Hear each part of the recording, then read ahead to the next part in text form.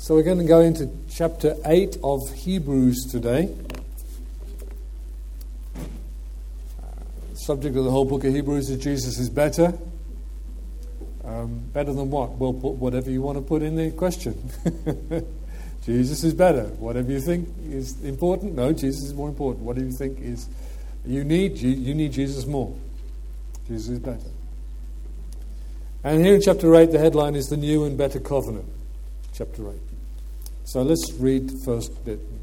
I'll get into it. Now, the main point in what has been said is this. We have such a high priest, Jesus, who has taken his seat at the right hand of the throne of the majesty in the heavens, a minister or servant in the sanctuary, and in the true tabernacle, which the Lord pitched, not man. This is the main point of this letter, says the apostle. We have a man in heaven, a high priest, who's taken his seat at the right hand of the throne of the majesty in the heavens.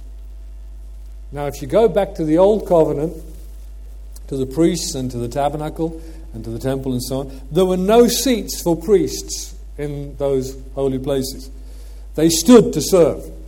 But it's important to know that Jesus has sat down in heaven's throne. He's both our priest and our king. His work of atonement, making sacrifice and offering for sin, is ended. Now he reigns over us and represents us before the Father. We'll come back to the true tabernacle, which the Lord pitched, not man, in chapter 9. So I won't talk about it too much today.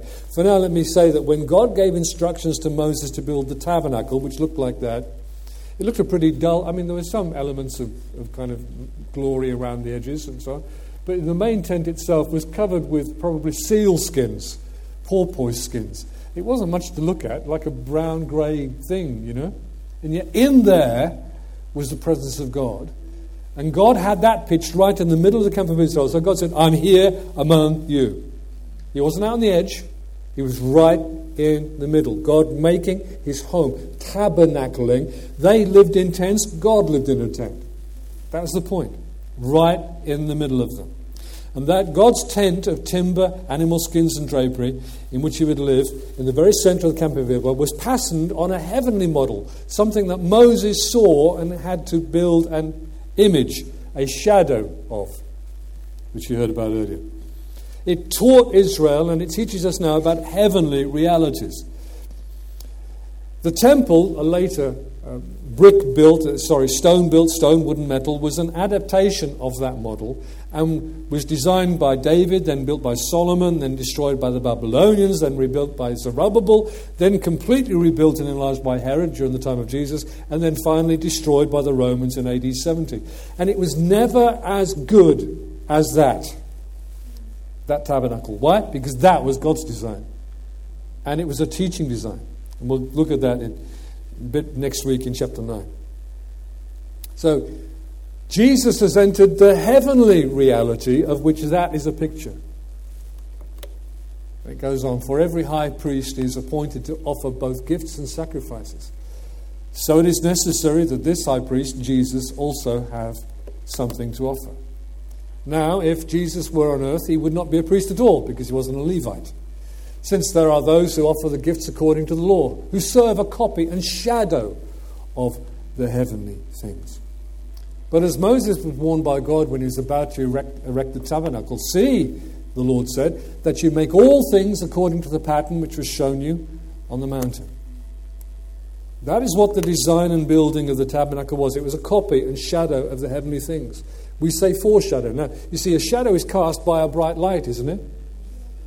So the shadow is a piece of darkness, really, but the light makes the shadow. So what is ahead, the thing that's foreshadowed, has to be much better, much brighter than the shadow. It's altogether better than something of which the foreshadow. It seems that Moses saw something, a heavenly pattern or image of the heavens themselves, we would say, which he was given detailed instructions then to reproduce in earthly form. The offering of a blood sacrifice by the priest was also a copy and shadow of the heavenly things. We'll get to that in Hebrews 9, talking about the blood of Jesus. Today, we're in chapter 8. There's really two things here. Jesus, who's the mediator and servant or minister of a better covenant. People who strut around saying, I'm a minister, if they put the word servant, they wouldn't be so fussy about it, would they? The mediator and minister of a better covenant, and the new and better covenant itself, of which Jesus is the mediator. You see, Jesus is the greater and better mediator and leader than even Moses was. Jesus is the greater and better priest than Aaron, or even Melchizedek, who is the foreshadow of Jesus. Jesus is the greater and better king than even David and Solomon. Let's read up. I'm going to then do some headlines here. But now Jesus has obtained a more excellent ministry, by as much as he is also the mediator of a better covenant, which has been enacted on better promises. For if that covenant, first covenant, had been faultless, there'd have been no occasion sought for a second. For finding fault with them, not just the covenant, but with Israel, he said, behold, days are coming, says the Lord. Now, this is a long quotation from Jeremiah 31. Behold, days are coming, says the Lord, when I will effect a new covenant with the house of Israel and with the house of Judah. Not like the covenant which I made with their fathers on the day when I took them by the hand to lead them out of the land of Egypt. For they did not continue in my covenant, and I did not care for them, says the Lord. For this is the covenant that I will make with the house of Israel after those days, says the Lord. I will put my laws into their minds, and I will write them on their hearts. And I will be their God, and they shall be my people. And they shall not teach everyone his fellow citizen and everyone his brother, saying, know the Lord. For all will know me, from the least to the greatest of them. I like that order, don't you? God starts low and with the least. For I will be merciful to their iniquities, and I will remember their sins no more. When he said a new covenant, he has made the first obsolete. For whatever is becoming obsolete and growing old is ready to disappear. What is a covenant? It's a relationship governed by a binding agreement. Two lawyers, one's out the room, but we've got lawyers. You know where a covenant is. It's a rather old illegal document nowadays. People don't enter into covenants so much. Maybe trusts and things. But a covenant has positive benefits, but penalties if you break the covenant as well. And covenant is a big issue in God's dealings with men. The Bible traces our history as mankind from our creation by God through a series of covenants that he's made. The covenants contained promises and penalties and govern the relationship between God and his people. Here's the 6 main covenants in the Scriptures. First one was Garden of Eden, Adamic. God made a covenant with Adam and Eve, which they broke. It's called the fallen man. God made a covenant with Noah. Right? He promised humanity that he would never again destroy all life on earth with a flood. God gave the rainbow, which was hanging his war bow. You know a bow, an arrow? God hung his bow in the sky, saying, I'm not going to do this again. Until the end of the world, when the earth will be renewed by fire, not by a flood. But it's a reminder that God can and will judge sin. Then there's the Abraham covenant, Abrahamic. God made a covenant with Abraham. Surely in blessing I will bless you, and I will make your seed. In your seed, all the nations of the earth will bless. The seed is not a people; it's a person. It's Jesus. The Abrahamic covenant. Then there was the Mosaic covenant. God made a covenant through Moses with the people of Israel. Moses was the mediator, though the angels were also mediators in that covenant. And it was with the people of Israel. The law, that's called the law, that covenant. The laws of God contain roughly 300 positive commands and 300 negative commands. God hadn't finished yet, though. He made a covenant with David that if one of David's sons would reign as king over an everlasting kingdom. Covenant with David. And finally, God has made a covenant in and through Messiah Jesus with all who will trust in him. It has this one condition: trusting Jesus Messiah. It's the same offer to Jews and Gentiles. It's the same offer to all nations. This new covenant. And all the other covenants are completed, fulfilled in Jesus Messiah. It isn't that this one's still running, this one's over here, but that one's still over there. No, that's a better illustration for it. I found that one yesterday. I like it. From Adam and Eve in the Garden of Eden, through Noah, through Abraham, through Moses, through David, Jesus is the crowning covenant that supersedes and fulfills all of the other ones. It finishes them out. There isn't something else still ticking while the new one's running. The new one has completely overtaken the others. You can't go and live by the old covenant anymore. You can't go and get back under Moses. You can't live under Moses. The only choice is to live under Messiah in the new covenant. It crowns, completes, and supersedes the earlier covenants. If you want to hear this clearly as well, the new covenant wasn't actually made between us and God. It was made, really, between God the Father and God the Son. This final, better covenant that wraps up all previous ones was made with a man. You see, Garden of Eden, the covenant was made with Adam, a man. Noah, a man. Abraham, a man. Moses, a man. David, a man. The new covenant was made with a man. But that man, the man, Christ Jesus. Here's a scripture. Let's step outside of Hebrews for a moment. 1 Timothy 2. There's one God. And there's one mediator also between God and man. The man, Messiah Jesus, who gave himself as a ransom for all, the testimony given at the proper time. Jesus is the mediator. That's more in Hebrews. So we're not done with this yet. It was made with and mediated by Jesus. And like those who followed Noah or Abraham or David, we are the heirs of the promise. We are the heirs of a covenant that was made with someone else on our behalf.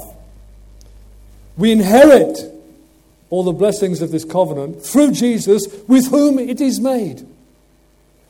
I didn't volunteer for it.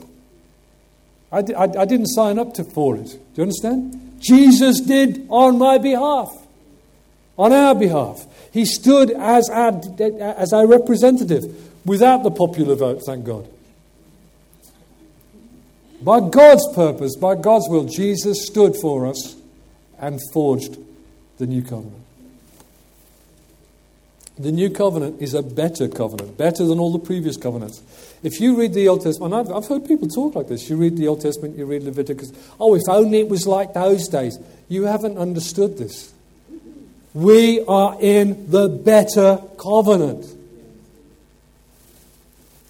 The old one's a shadow. Better than the law. We just read it. Behold, days are coming, said the Lord, when I will effect a new covenant with the house of Israel and with the house of Judah. Not like the covenant I made with their fathers, which was the one in Sinai through Moses. They didn't continue in that covenant, so I couldn't care for them, says the Lord.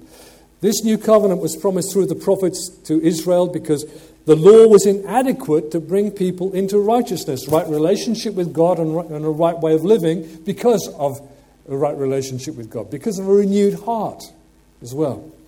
The law couldn't do that. There was nothing wrong with the law. The problem was with us. We were incapable of keeping God's law. Unregenerate people who haven't been born again, born of God, cannot keep God's law because there's a law working in them called the law of sin and death that says, I can't do that. I don't want to do that. You're being governed by another law, the law of sin. So the house of Israel and the house of Judah didn't continue in the Lord's covenant. The time came when they fell from the care of God. The new covenant is built on better promises too. God made promises to Noah, to Abraham, to the nation of Israel, to David, but the promises upon which the new covenant is established are far better. Now, this is not where Hebrews 8 takes us, but let me just make a comment here that the founding promises of the new covenant are found in Scripture, but they're really majestic and somewhat mysterious because they were made between the Father and the Son. And in a sense, the new covenant was agreed even before the world was made. How about that one? You have to deal with a timeless, eternal God to get that one going, don't you? One scripture says that Jesus was the lamb slain from before the foundation of the world.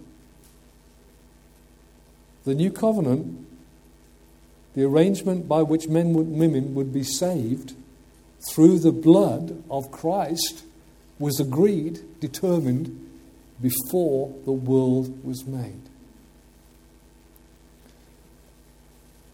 Jesus standing as our second man, last Adam, according to 1 Corinthians 15. Second man, because Jesus stood as our representative man, and where the first man lost and sinned, Jesus came as the second man and stood and won. And he's the last Adam because there have been a number of Adams in a way, because Adam is really the beginner of a new race, and Noah was the first man of a new race, and Abraham was the first father of a new race, and perhaps Jacob, his name became Israel, they were Adams in a sense. They were the start of a new race of mankind. Well, Jesus has started a new race. It's called the children of God through faith in him. The redeemed of the Lamb, the Israel of God. Jesus is the start of a new race. So he's the last Adam. There's no more Adams after that. There's no new mankind to come about. Jesus is the head of a new humanity. He's the last Adam. All the previous covenant conditions were met by Jesus. Where there was an if then, if you will do this, then I will do that. All of those were completely fulfilled by Jesus. And therefore, every covenant promise, every covenant benefit is his to dispense where he wants to. He's the rightful inheritor of the promises. From Adam through to David, and all the promises and all the words of the prophets, which is why Paul writes to the Corinthians, all the promises of God are yes and amen in Messiah, in Jesus. They're his. And if you're in him, guess what? You get to inherit them too. This new covenant is entirely his. We are simply the beneficiaries. And Hebrews then gives us three particular promises. Not the promises between the Father and the Son, but the promises that in Jeremiah were made concerning us. Those who would be the beneficiaries of this new covenant, which the Father and Son would made for us. So they're concerning us. These three promises, okay? Number one. Promise number one. In the order they come in Scripture. I will put my laws into their minds, and I will write them on their hearts. In this new covenant, God's laws are not written on stone, but written in our hearts and our minds. If you go back to the Hebrew version of Jeremiah, the word there is law, is Torah. In the synagogue, there are copies of the law of the Torah, the 5 books of Moses. It's a treasured, hand-copied Torah scroll. Only a trained and certified scribe can produce a new copy of the Torah, writing every Hebrew character by hand with an ink quill or pen. And in Judaism, having the law and treasuring the law is a very important thing. But obeying the law is another thing altogether. You see, the law commands, but it cannot enable. One commentator says, legislators can enact good laws, but they can't induce others to obey them. Parents may utter good precepts, but they can't engrave them on the hearts of their children. And sages may express sound maxims and just precepts on morals, but there's no security that those will be regarded. You see, you can put up the do and don't list, but the problem is you can't make people do and don't. God says, I will write my laws in your minds and in your hearts. And really, that's a parallel. It's saying the same thing twice. Because Hebrew poetry does that. It says it, then it says it. So it's a parallel statement. This better promise of God's new covenant is he'll write his Torah in our hearts and in our minds. F.F. Bruce says, what was needed was a new nature. A heart liberated from its bondage to sin. A heart which not only spontaneously knew and loved the will of God, but had the power to do it. This is a regenerated heart. It doesn't just say, I know what's right, but I can't do it. It says, I know what's right, and God enables me to do it. Grace is more than forgiveness. It is more than pardon. It is power to live. To do the will of God. Parallel passage to Jeremiah 31 is in Ezekiel 36. It's another of the great promises of the new covenant. Moreover, I will give you a new heart and put a new spirit within you. I'd make the capital S there. And I will remove the heart of stone from your flesh and give you a heart of flesh. I will put my spirit within you and cause you to walk in my statutes. Not just see them written up on a board, but walk in them. And you will be careful to obey all my ordinances. God writes his law in our hearts in this new covenant promise. We're born of God and things change in here. We're changed from the inside out. So that we're being taught inwardly, taught by the Holy Spirit, how to live, how to delight, how to joy, how to rest in God. And this promise is not just that we'll have information about what pleases God, but we'll have motivation and even equipping to do just that. To live in a way that honors our Father. I'll write my laws in their hearts. One of the remarkable things about when someone has been born of God is that how their conscience becomes awake, alert. You don't have to give them a do and don't list. I've had the conversation with people any number of times. David, do you think it's all right for a Christian to do this or that? Or what do you think about so-and-so? And I've learned now, what do you think?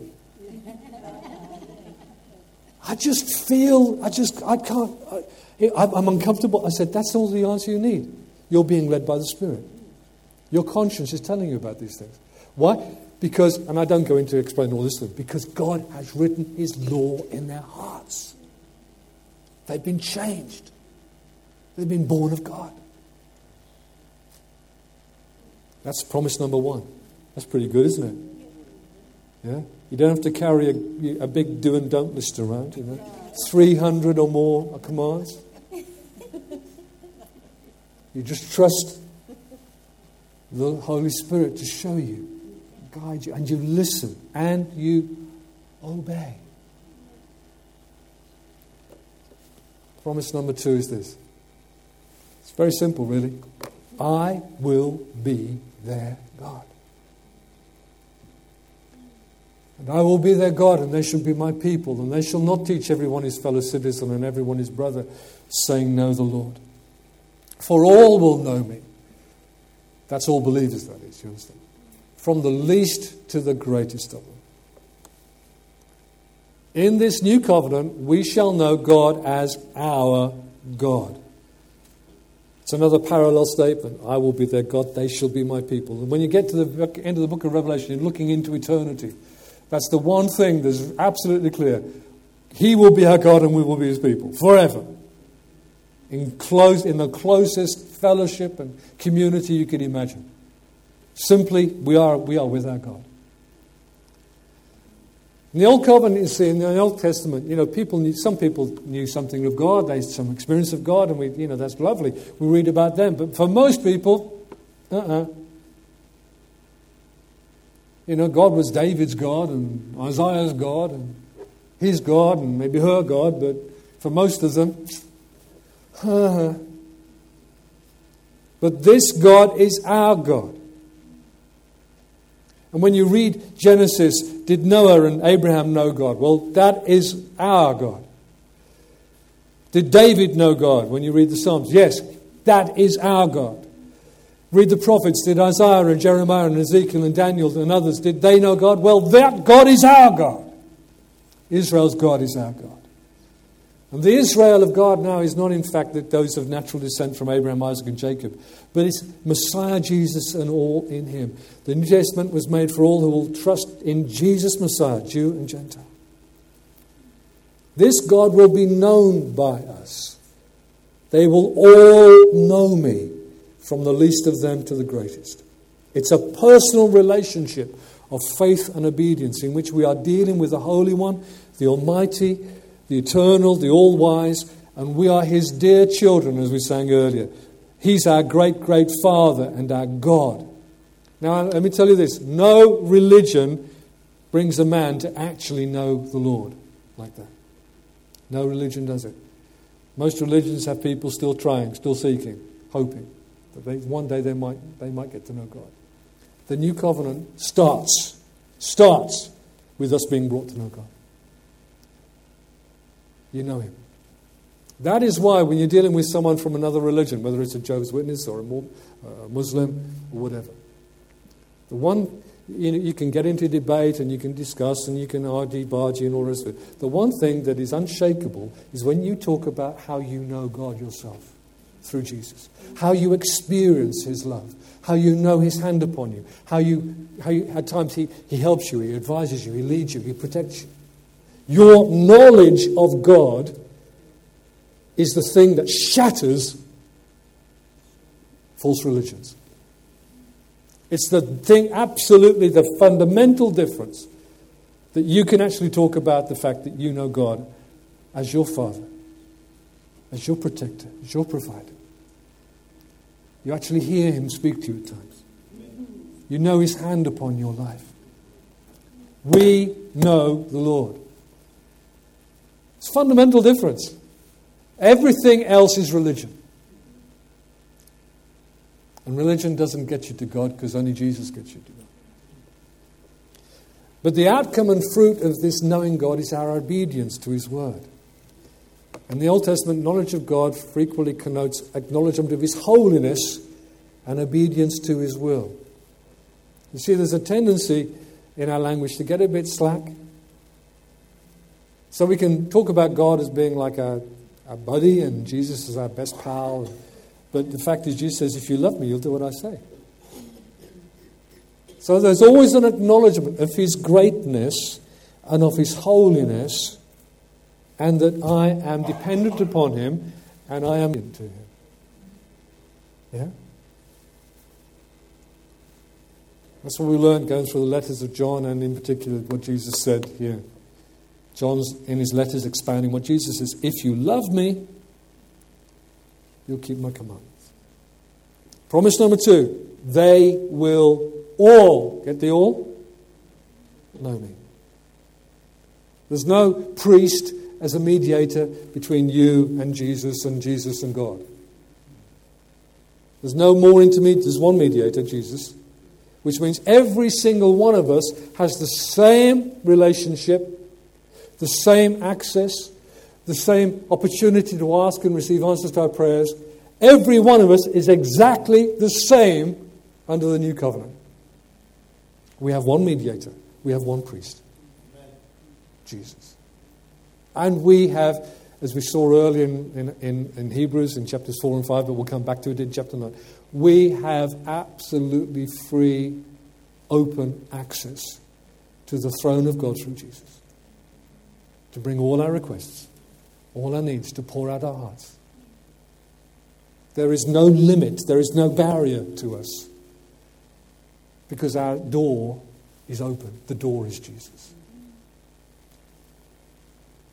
They will all know me. Promise number 3. I will be merciful to their iniquities, and I will remember their sin no more. In this new covenant, there is full mercy and forgiveness for our sins. Again, it's another parallel statement, saying the same thing twice.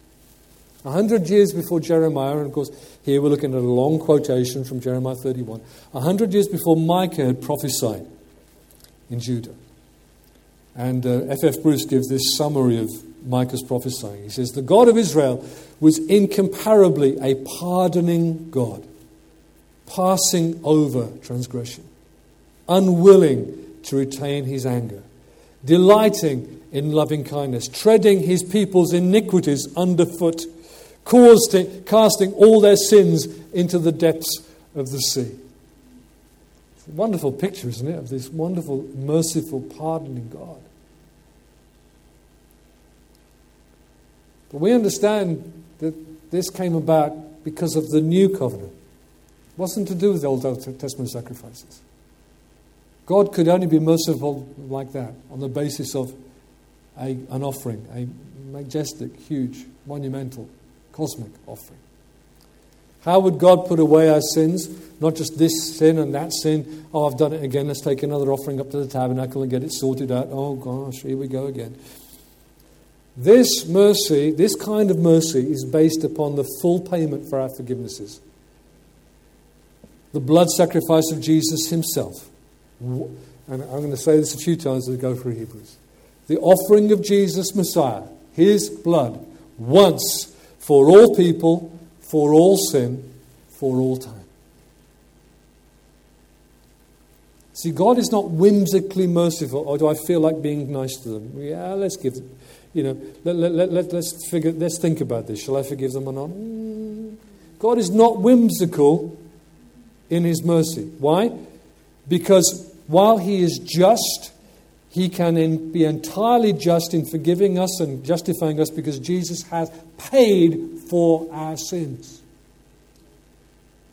They are already paid for in full. That is how good this new covenant is.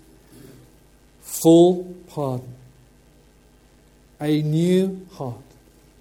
So that we have not only forgiveness of sin, but a remedy for sin. And knowing the Lord. That's 3 promises that are made to us. That's the new covenant. And guess what? Every one of us, has the same opportunity to believe these things and to live in them. To live in them. Now, that meant, of course, that the old covenant was therefore obsolete. There's no purpose in it anymore. When he said a new covenant, he's made the first obsolete. Whatever is becoming obsolete and growing old is ready to disappear. There's an expression, the writing is on the wall. You know that comes from Daniel when a finger wrote on the wall? Well, in the New Covenant language, we need to say the curtain was torn open. The moment that Jesus died on the cross, the thick veil in the temple that closed off the Holy of Holies from the rest of the temple was torn. Not by a human hand, from the top to the bottom. It was meters tall, this thing. The Holy of Holies was shown to be absolutely empty. There was nothing in it. Nothing at all in there. The sacrifices of the temple and so on were complete because Jesus had died, fulfilling all of those things. The time of the law was ended. The old covenant was now obsolete, fulfilled entirely in Jesus Messiah. Now, of course, the veil was soon repaired by the hands of men because the profitable business of the temple needed to continue, and it did so for some years. But the end was coming. And within a few years of this letter to the Hebrews being written, all of the apparatus of the Old Covenant, Jerusalem, the capital, the temple there, the priesthood, the government of Judah, would disappear, destroyed by the Roman Empire, just as the Lord Jesus had predicted and as his disciples had therefore expected. The surviving remnant of the Jewish people would be scattered among the nations. The age of the law and the prophets is past. The age of the Son is here, and here to stay. It's a fundamental in Christian theology. The old has performed its function and has now given way to the new. And this new covenant remains operative to the end of this age. Now I'm going to say some things that are pretty obvious right now. But we are in this age of the gospel. We are in this age when Jesus is extending his kingdom, when men and women and boys and girls, day by day, week by week, year by year, are being added to his kingdom. And that's happening. It's happening. It's happening in extraordinary ways and extraordinary places. The kingdom of Jesus is advancing. We're living in that time. And it isn't finished yet. It won't be finished yet until the last person is saved who needs to be saved. God is patient, not willing that any should perish. This new covenant remains fully operative. The gospel is the power of God to save everyone who believes, Paul wrote in about AD 50 something. It's absolutely the same today. It's still the same truth, the same power. This new covenant is switched on, powered up, still running, until Jesus returns as the judge of the world. So the gospel offers Jesus to us, the mediator of a new, greater, better covenant, in which there are three key promises for those who will believe. Number one, God will write His laws in your heart. Number two, He'll be your God. Number three, your sins will be forgiven. Now, you could say, well, wouldn't that be better around another order? You can argue that, but Scripture put Him in that order, so leave it be. Pardon, presence of God, power to live. Jesus and the new covenant, therefore, are available to you. Have you trusted in Jesus? You may have been a churchgoer for many years, or you may be here for one of the first times that you've gathered with us to attend preaching His word and worshipping Jesus. But I want to ask you to consider these three promises, whether they're true for you. Not true out there. That's good. You believe they're true. Objectively, they're true, but do you know them to be true? Andrew Murray summarizes it this way, moving them around. Pardon for sin. Purity of heart, presence of God. Is that what you know and enjoy? Good. If not, why don't you ask Him today? Ask the Lord to receive you today. Ask Him to be your God. Ask Him to forgive all your sins. Ask Him to write His law in your heart so that you will know and learn how to honor Him and obey Him as you follow the Holy Spirit. So that you will know the power of this new covenant. This is more than words. This is the power of God that brings change, that brings new life. It's more than information. We call it the gospel. The gospel. Paul says the gospel is the power of God. It's His word makes things happen.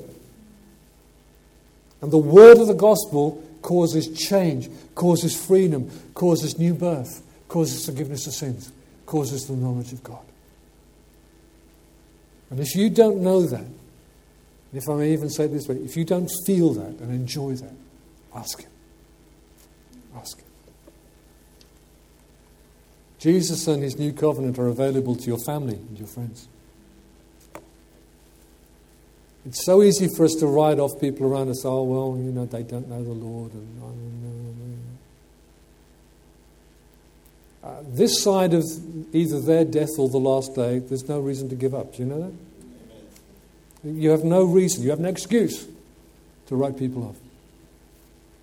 Keep on asking and keep on talking. I could even say chatting. About what? Did I tell you the little secret? We're not in the religion business. We're in the knowing God business. That's the difference between this covenant relationship and everything else that pretends to be religion. So when you're dealing with your friends, with your neighbors, with your family, I'll pray for you. Doesn't mean I'll give it a shot. It's like I'm going to rest on this relationship that I have of knowing God, that I'm even going to ask Him for you. And talk about the Lord and who He is to you, and what He means to you. It says in Revelation that they overcame by the word of their testimony. By the blood of the Lamb. There's something about, you actually talking not just about truth, kind of truth, but this is what it is to me. This is the love of God that I feel and find, and this is how I find God's help for myself, and how I see Him answer prayers from time to time. Talk about the Lord and His covenant mercy and help and faithfulness. And then let's not forget there's a world out there. Jesus and His new covenant are available to every nation, every people group under heaven. I wonder how interested you and I are to see the Great Commission completed, because that's got to happen before Jesus comes. Every people group's got to hear the gospel. But you know what? In God's sovereignty, the 1600s, 1700s, where people had to get on sailing ships and sail for months to go and find these people to share the gospel. Nowadays, you can walk outside your house and meet people from the other ends of the earth. People from other cultures, people from other religions, so let's say. You don't have to go very far at all. Let me just suggest to you, we've got to wake up to the fact that we have a mission field right where we live. Right where we are. And these people, listen, let me put it this way, all right? Excuse me if it sounds the wrong way of saying something. But there's an awful lot of white Brits out there who don't understand the gospel at all, too. It's no longer taught. People no longer go to Sunday school. Schools don't teach Christianity. They don't have assemblies. They don't know the Lord's Prayer. There's a whole heap of people right outside our front doors, right there in our workplaces, who have no clue, not a scrap of knowledge about the gospel and about the Lord Jesus, about God the Father, God the Son, God the Spirit. So guess what? That's us. That's why you're there. That's why we're there. If this gospel is such good news, we've got to get on our toes, ready to share it. How blessed are the feet of those who bring good news, right? So look at your feet, say, you're blessed, get going.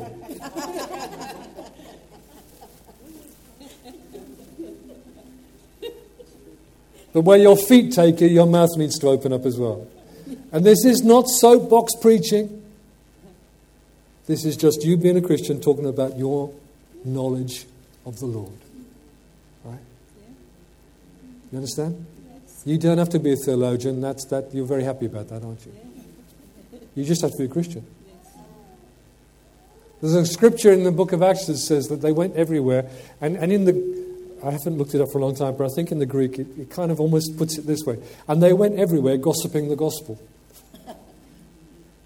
Just talking. It wasn't preaching. It wasn't teaching. It was just talking. Just ordinary level talking.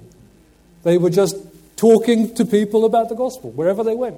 They were scattered by persecution. That's what they did. As they're going through town, they say, oh, by the way, why are you on the road? Well, because the Christians are seen. Because, what's a Christian? Oh, well, you see, they just talked.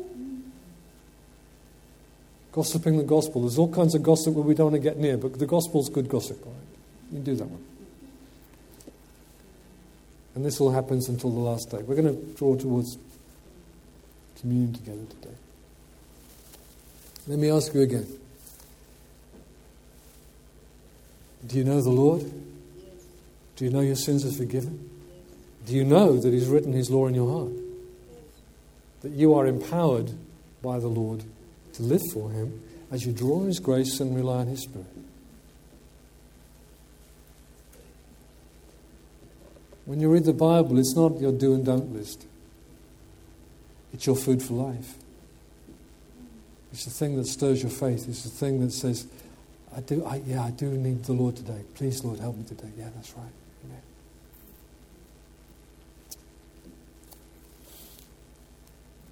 I'm going to just open up the scripture I'm going to read this to you. About the new covenant. This is a hymn. And I've put it in the notes, so those of you who've got the notes can see it on the back page. There's a bit of space on the back page, so I'll put this hymn in. This was written by a Calvinistic Methodist in the 1700s called Augustus Toplady. A debtor to mercy alone, of covenant mercy I sing, nor fear with God's righteousness on, my person and offerings to bring. The terrors of law and of God with me can have nothing to do. My Saviour's obedience and blood hide all my transgressions from view. The work which His goodness began, the arm of His strength will complete. His promise is yea and amen, and never was forfeited yet. Things future, nor things that are now, nor all things below or above can make Him His purpose forego or sever my soul from His love. My name from the palms of His hands eternity will not erase. Impressed on his heart it remains in marks of indelible grace. Yes, I to the end shall endure, as sure as the earnest is given, more happy but not more secure when all earthly ties have been riven. Covenant mercy, covenant love. And if 6 people could volunteer to serve, please, on this morning. We'll get organised sometime soon doing this, but in the meantime, if you come and help us. Paul writes to the Corinthians, "For I received from the Lord that which also I delivered to you." Come on over, it's fine. That the Lord Jesus, on the same night in which he was betrayed, took bread. And when he had given thanks, typical Hebrew prayer of thanksgiving, blessing God for bread, he broke it and said, "Take, eat. This is my body, which is broken for you. Do this in remembrance of me." In the same manner, he also took the cup after supper, saying, "This cup," listen to this, "this cup is the new covenant in my blood." The new covenant was made in and through the sacrifice of Jesus. "This do as often as you drink it in remembrance of me. For as often as you eat this bread and drink this cup, you proclaim the Lord's death till he comes." And the Lord's death, by which what was accomplished? The new covenant was established. So when we take the bread and the wine, we are thanking the Lord that he has made this covenant, this superseding, overwhelming, greater, better, huge, comprehensive relationship between God and man, which is forged by the cross and governed by Jesus.